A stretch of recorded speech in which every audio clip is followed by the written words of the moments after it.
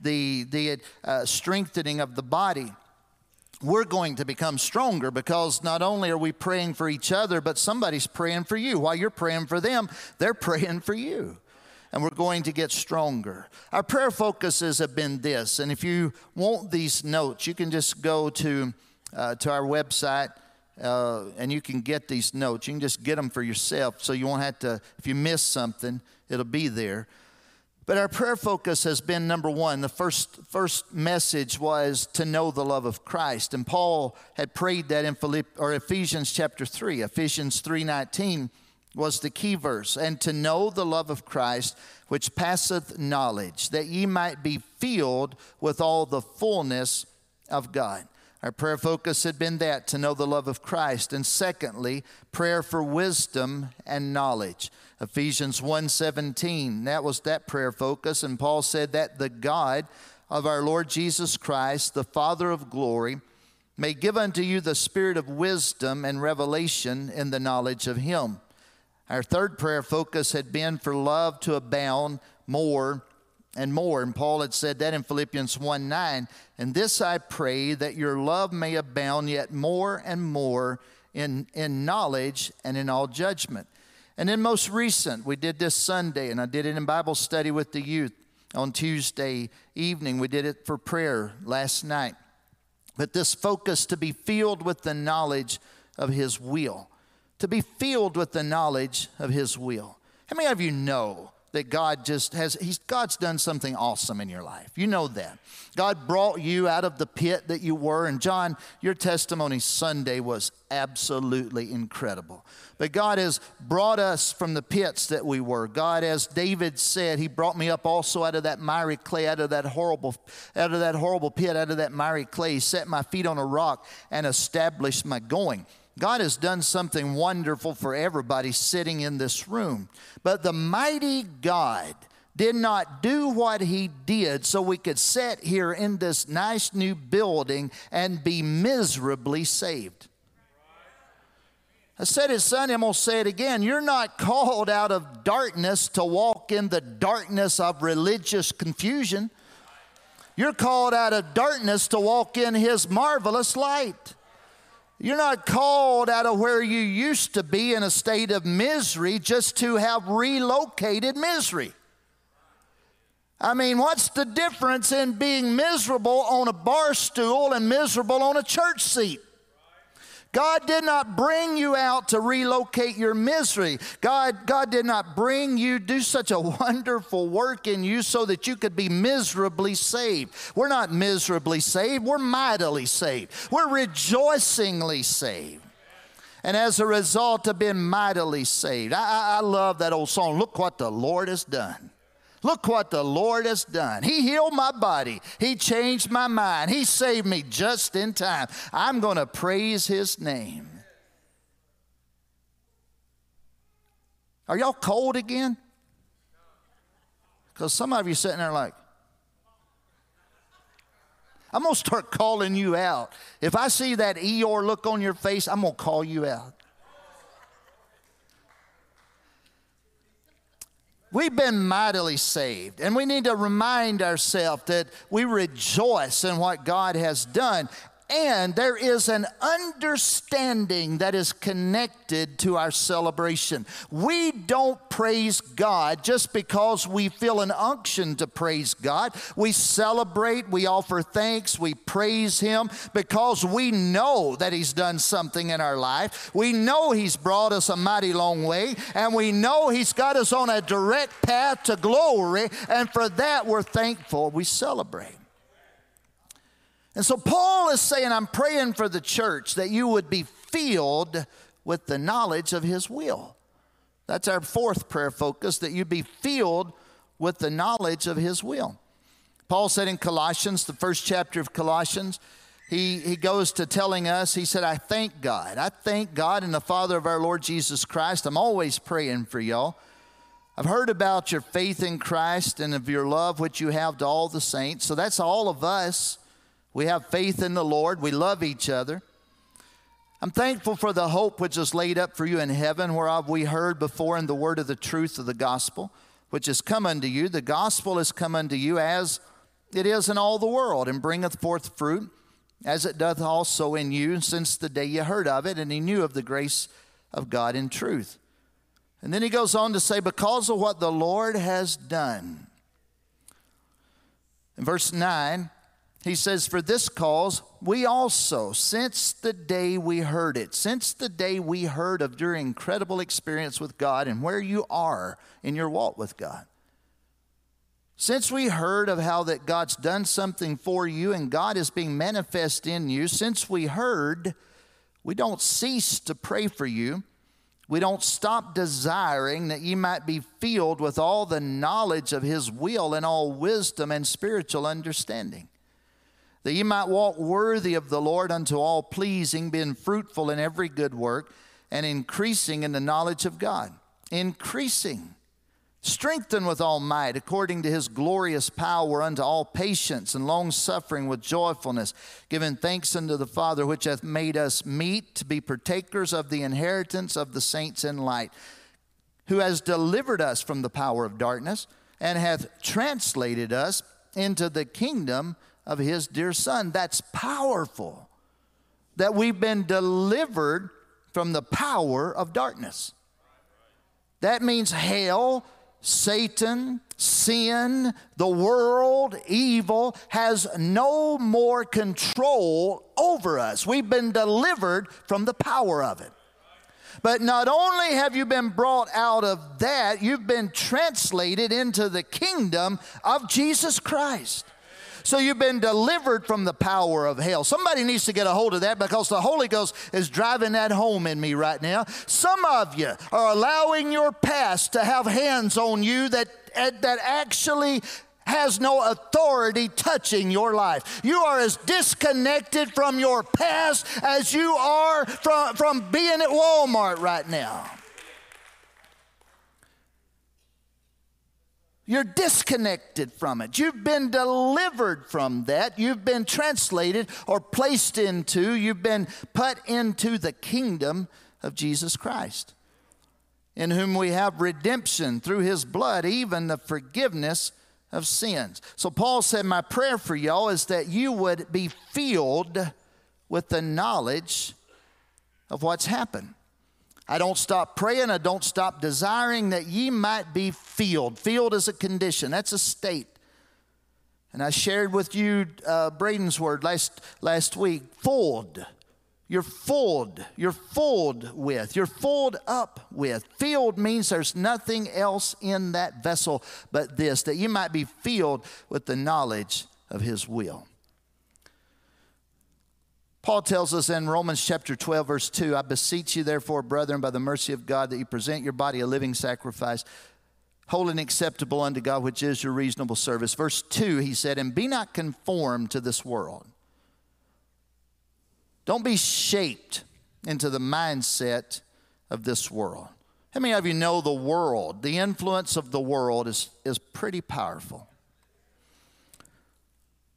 So don't be shaped, don't be conformed into the image of this world, but be ye transformed by the renewing of your mind, that ye may prove what is that good and acceptable and perfect will of God. Some of you need to start speaking to some things in your life and say, the will of God is what's being controlled or in control of my life. Get used to it. Some of you need to start speaking to yourself and saying, self, you ain't what you used to be. You're in the will of God. Start living it. You're where God has placed you. Paul said in Ephesians 5:17, wherefore be ye not unwise, but understanding what the will of the Lord is. And Philippians 2:13 is one of my favorite scriptures, where Paul says, for it is God which worketh in you both to will and to do of his good pleasure. You see, the power of God can bring about his will in your life. You really don't have to be on a struggle bus. You know how to get off the struggle bus? You get off the struggle bus by quit trying to do things on your own. As long as you try to live for God by your own self, getting your to-do list out, making sure you're doing all this, as long as you try to do that, you're going to be on the struggle bus. If you want to get off the struggle bus, start your day in the morning, face first before God, and say, God, I can't make it without you. I submit myself to you. I submit my life to you. I want your will to be done in every facet of my life. Brother David, you don't know how I struggle with certain things. Well, I want you to know if you can cast some things on God, He's bigger than you are, and He cares for you, and He's able to do some incredible things in your life. You know what my struggle bus is? Trying to get this across to y'all.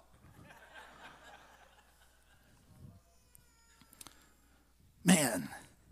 I'm up here and I'm about to explode in my guts are about to pop out of my head. I'm feeling this, and I love to pray and study and seek God, and I sit there and some of y'all says,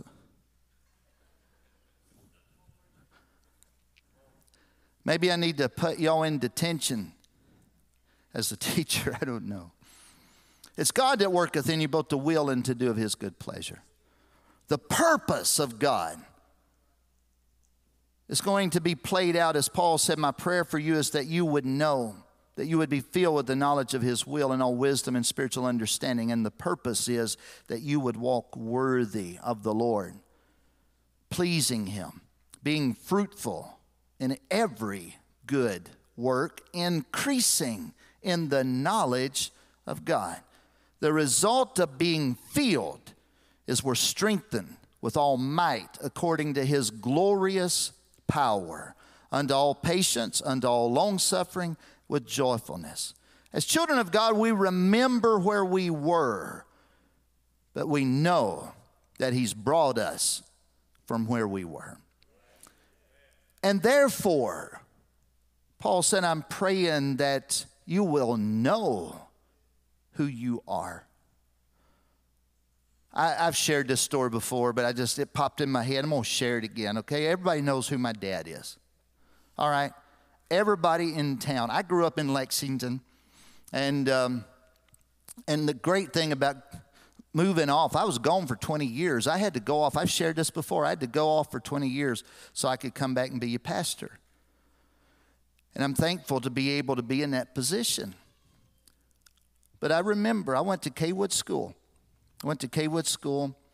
And when I was in the 5th grade, I think it was, at Kaywood School, I was trying to find myself, if you can find yourself in the 5th grade. I was trying to find myself, so I'm hanging out with guys, the rough, tough guys, you know, and I can name you some names, but y'all probably kin to them, so I'm not going to. So I'm in line. I don't even know if I ought to tell y'all this. So I'm in line. So you line up, you know, and I'm in line. We're getting ready to go out of the room into lunch. And so back in the day when they're 5th grade boys are stupid. And so they thought it was funny to kind of, while you're standing in line, reach over and just kind of pat the girl's butt that's over here beside you. And so here I am, and they're egging me on. Why don't you? Do it. Come on, do it. So I just, and this girl turned around. I could tell you who she is too, but y'all may know her. She looked at me and she said, you are a disgrace to your daddy's name. There's some things that happen in 5th grade you'll never forget. I don't know what they taught us that year, but I'll never forget that. I don't even know who my teacher was, but I'll never forget that. That's rough, y'all. I mean, if that's today, I could have probably filed a complaint over that one. But there's something about getting smacked in the face with the reminder of who you are. Everybody knew my daddy was the pastor of the First Pentecostal Church.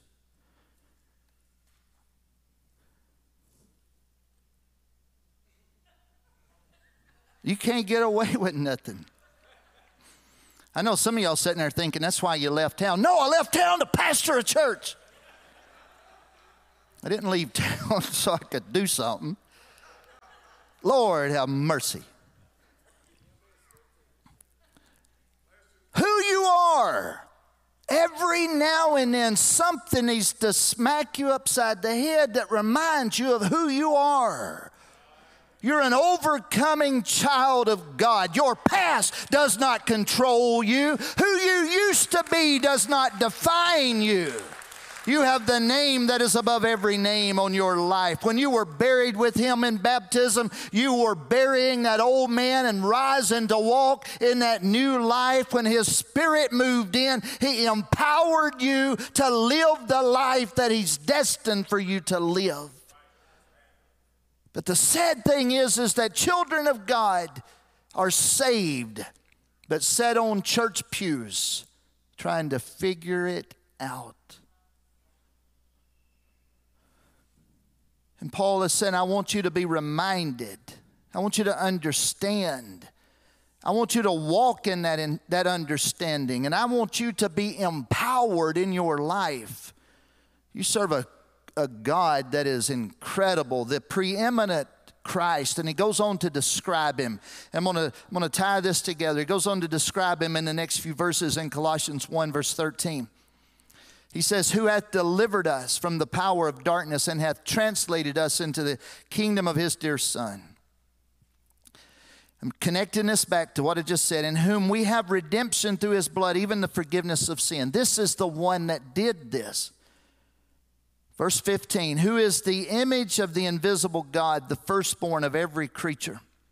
For by Him were all things created that are in heaven, that are in earth, visible and invisible, whether they be thrones or dominions or principalities or powers. All things were created by Him and for Him. He is before all things, and by Him all things consist. And He is the head of the body, the church, who is the beginning, the firstborn from the dead, that in all things He might have the preeminence. For it pleased the Father that in Him should all fullness dwell. And having made peace through the blood of His cross, by Him to reconcile all things unto Himself.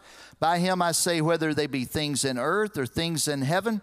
And you that were sometime alienated and enemies in your mind by wicked works, yet now hath He reconciled in the body of His flesh through death, to present you holy and unblameable and unreprovable in His sight.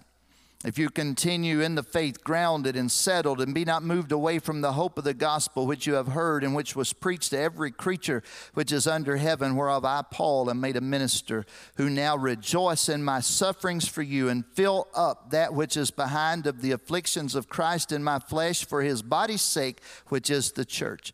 Whereof I am made a minister according to the dispensation of God, which is given to me for you to fulfill the word of God, even the mystery which hath been hid from ages and from generations, but now is made manifest to His saints, to whom God would make known what is the riches of the glory of this mystery among the Gentiles, which is Christ in you, the hope of glory.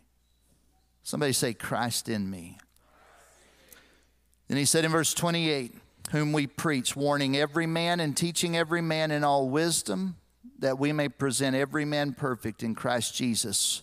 Whereunto I also labor, striving according to His working, which worketh in me mightily.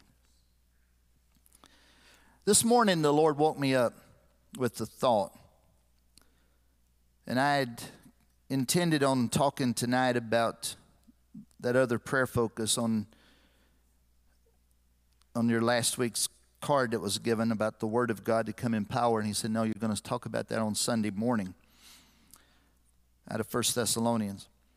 But the Lord woke me up with this thought this morning, and I'm going to tie this all together with this. He woke me up with the thought of the intimacy of His church. All of these things that I've read to you, you got to understand how special the church is to the Lord. And on that last night, and I preached this last year about one, and Brother Eddie, that picture that we have from the Garden of Gethsemane back in November. In John chapter 17, verse 20, Jesus is praying, and he said, "Neither pray I for these alone, but for them also which shall believe on me through their word, that they may be one, as thou, Father, art in me, and I in thee, that they also may be one in us, that the world may believe that thou hast sent me. And the glory which thou gavest me, I have given them, that they may be one, even as we are one. I in them, thou in me, that they may be made perfect in one, and that the world may know that thou hast sent me and hast loved them as thou hast loved me." And so I'm sitting there in the Garden of Gethsemane. Many of you were there. I'm sitting there after we'd had our devotion there in the garden. And I begin to look around me, and I see dozens of old olive trees, see thousands of olives scattered across the ground. The Garden of Gethsemane is that place where if you leave the city of Jerusalem and cross the Kidron Valley, I believe it is, and just right over here, just not too far off, is the Mount of Olives. And at the base of the Mount of Olives is the Garden of Gethsemane. It's a place where they crush the olives to make the oil. And I'm sitting there and I'm looking at what's around me, and all of a sudden these words just start flooding my mind out of John chapter 17. This final prayer that Jesus had prayed, John recorded it. It all connects at that point.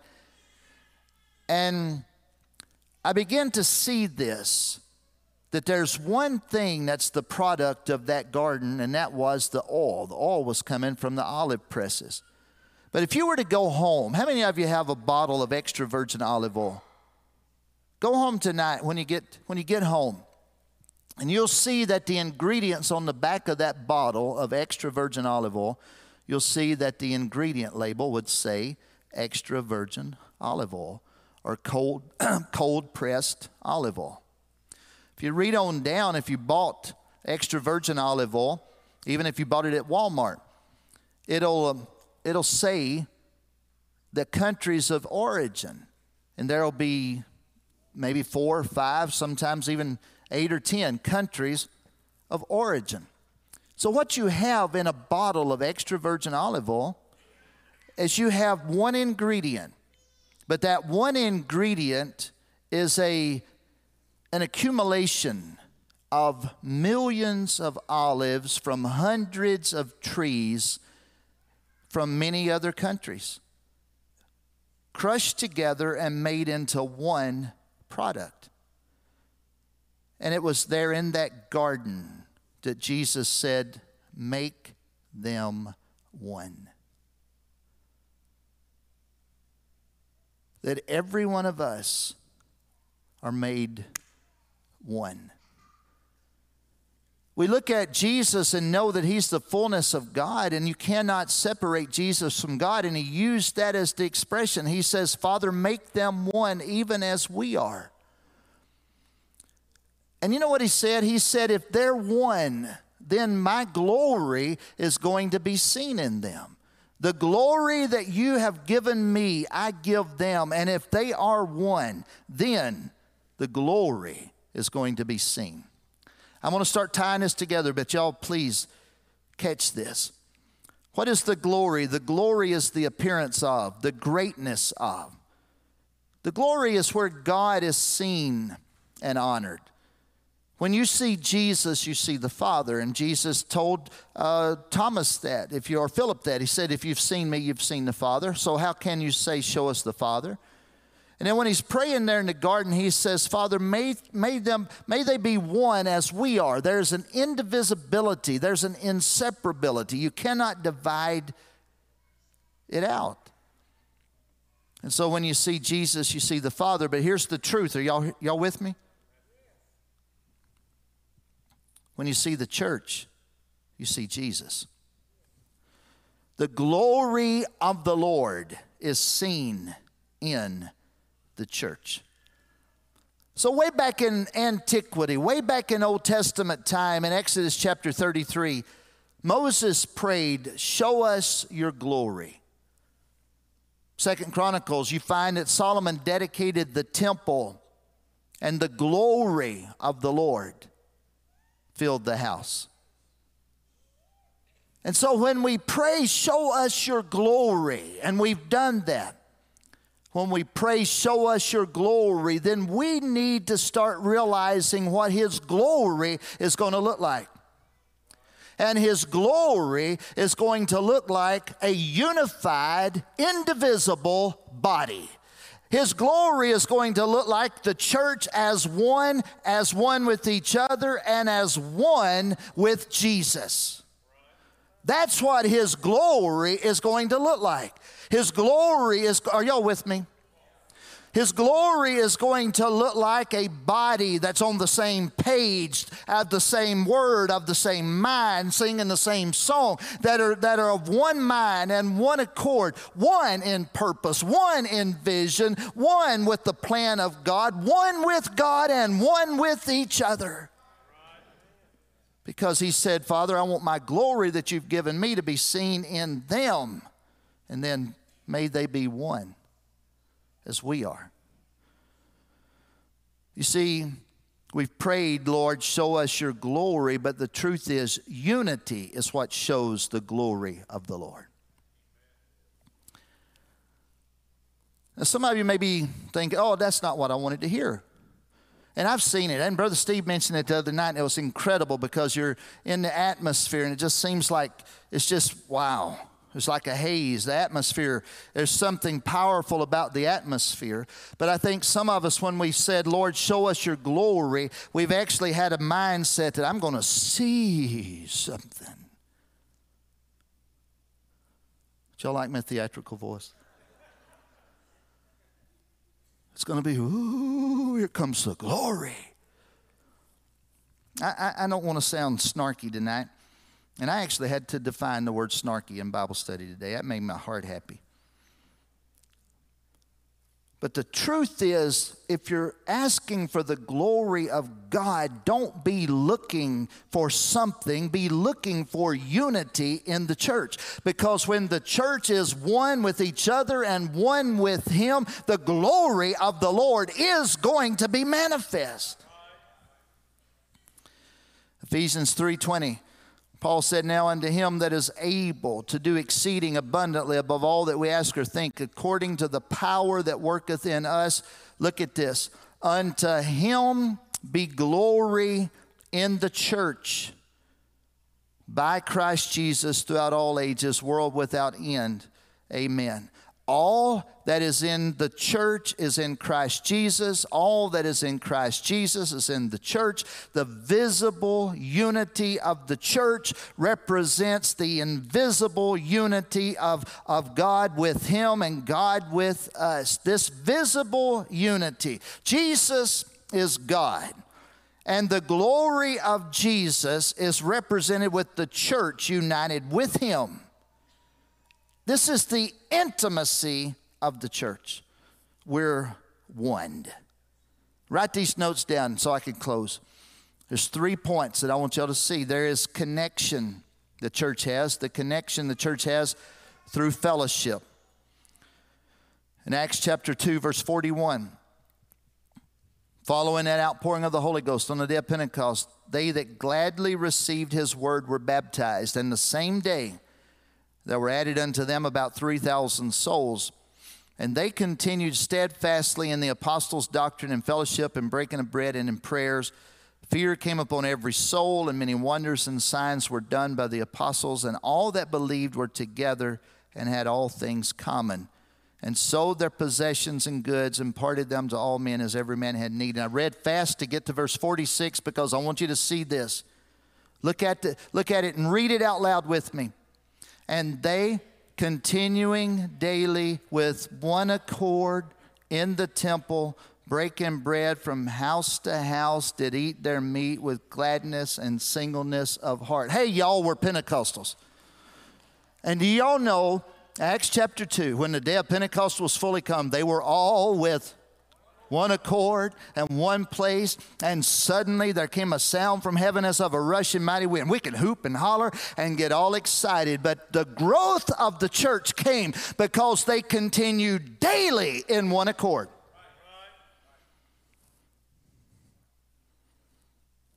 Daily. It's not a one-time event. Poke your neighbor and say, are you even paying attention?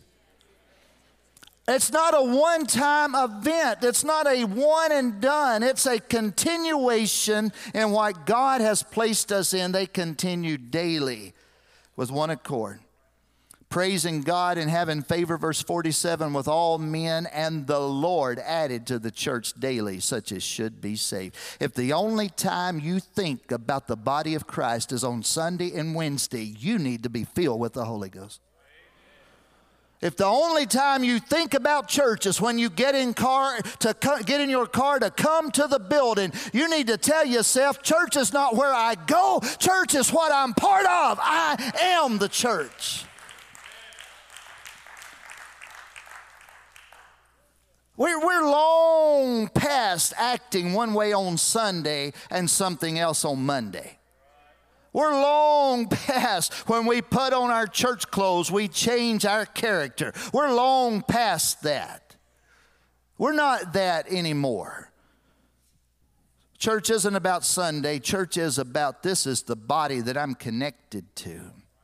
We're connected daily. Connection through faith is the second point.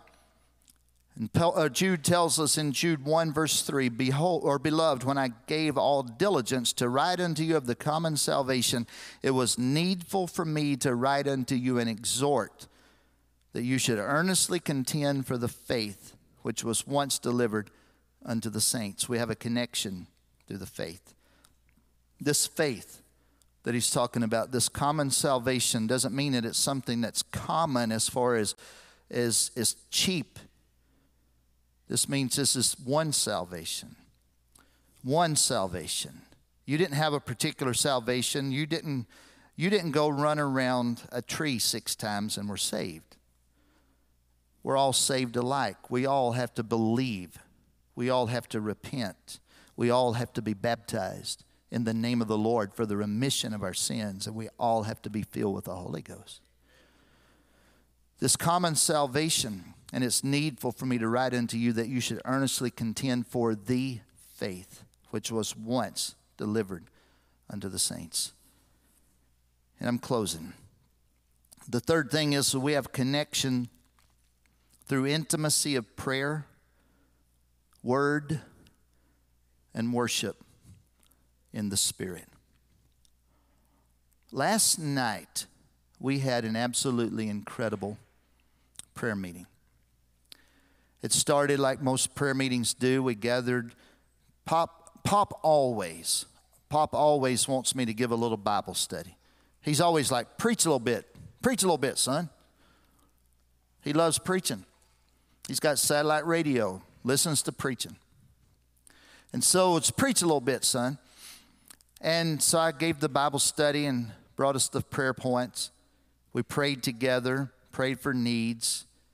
And then we began to pray in groups. And those of you that were here began to notice as things began to change.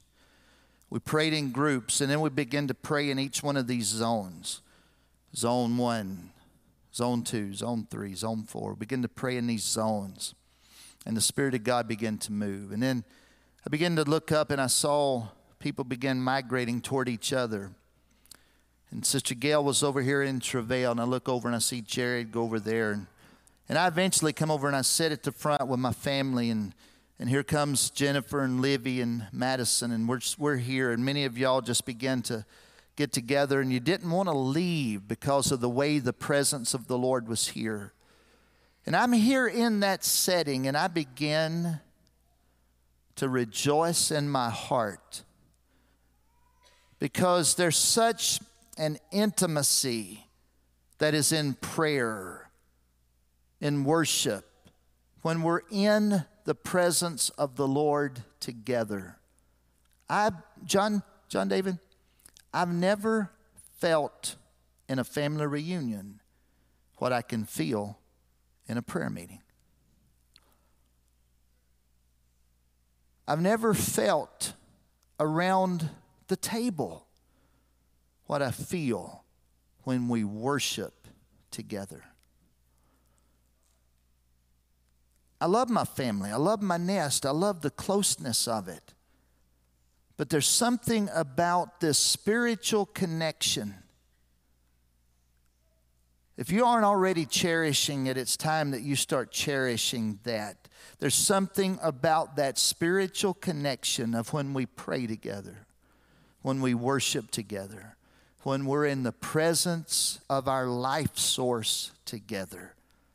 That intimacy, that connection through intimacy of prayer, of word, of worship. And Paul encourages us, stand with me if you would. Paul encourages us in Ephesians chapter 4, verse 1.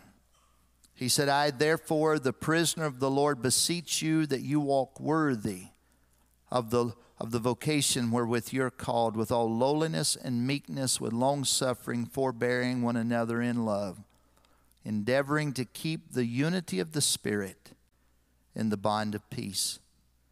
There is one body, one Spirit.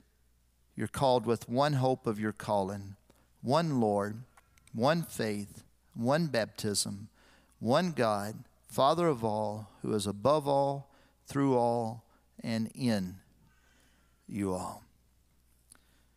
Words are inadequate to explain it. I can't explain the true intimacy or the true closeness of all of this. And you guys know that this year, this season that we're part of, this season, there is such a spirit and attitude of division that is prevailing in our world, in our country. But in this time of division, we are one. You and I, one Lord, one faith, one baptism, one God, that's the Father of all, above all, through all, and in you all. In a time that polarization, drawing tight lines, it's either my way or no way. This time of polarization, those that demand tolerance but are intolerant, we've got to keep reminding ourselves that we're endeavoring to keep the unity of the Spirit in the bond of peace. We are one. Paul tells us in Galatians chapter 3, verse 26, for ye are all children of God by faith in Christ Jesus. For as many of you as have been baptized into Christ have put on Christ. There is neither Jew nor Greek, there is neither bond nor free, there is neither male nor female, for ye are all one in Christ Jesus. Turn around to two or three people. Form a little tight circle right there. We're going to pray together one more time. If you have to move around from where you're sitting, but turn around. Everybody be with somebody. Come on, let's connect together. Everybody be with somebody. And let's pray one for another before we leave. In the name of Jesus, Lord, I thank you so much for this body of believers. I thank you for your people. God, I thank you for the way that you view us. You don't view us by how rich we are. You don't view us by our family name. You don't view us by our sex or our social standing or our color or whatever there may be dividing lines about. But Lord, you view us as children of God by faith.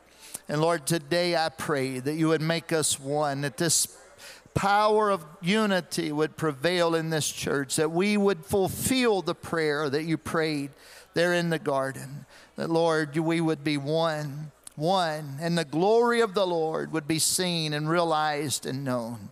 God, I pray you would stir our hearts to pray one for another. Give us a love and an appreciation and affection for each other like we've not experienced. Help us to become all that you have destined for us to be. In the mighty name of Jesus. In Jesus' name. Hallelujah. Hallelujah. God bless you. I love all of you. Be blessed in Jesus' name. See y'all Sunday morning in this place, 10 a.m. Don't forget Pop's Bible study, 10 o'clock tomorrow.